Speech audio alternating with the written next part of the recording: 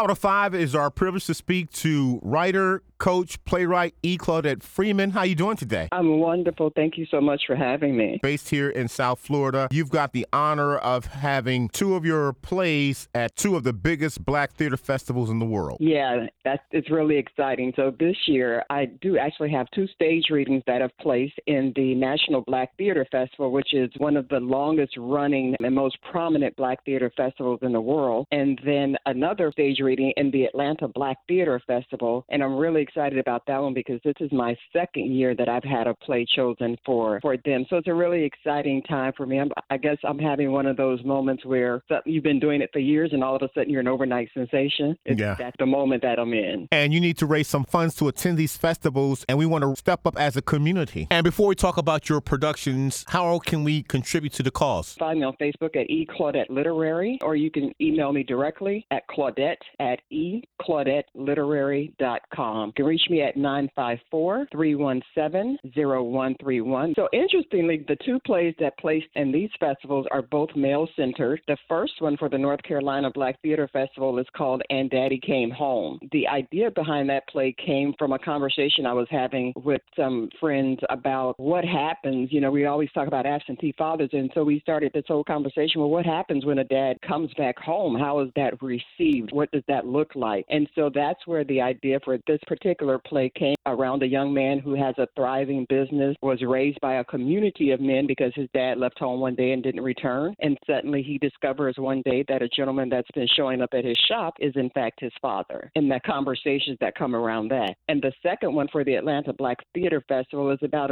a group of siblings who have a hard time with each other because they have some anger and resentment towards each other, and even some angst about their aging father. When something traumatic happens in the family, they're faced to come to terms with where they were in their relationship with each other and with their father. It's a very interesting thing for an African-American female writer to be writing two very male-centered, male idea kind of plays. So it's going to be very interesting to see how they come across. I've known you for years, and you're an excellent playwright and writer, and your two stage plays will be featured at the National Black Theater Festival in North Carolina, as well as the Atlanta Black Theater Festival in Atlanta. Festivals come with a cost. The Atlanta Black Theater Festival is a producing festival, which means that there is some cost entailed as well as travel expenses. So I would love to have the community support financially just to make sure that everything goes off without a hitch. We're actually already casting for the Atlanta Black Theater Festival. And the beautiful thing about the North Carolina Festival is they cast on site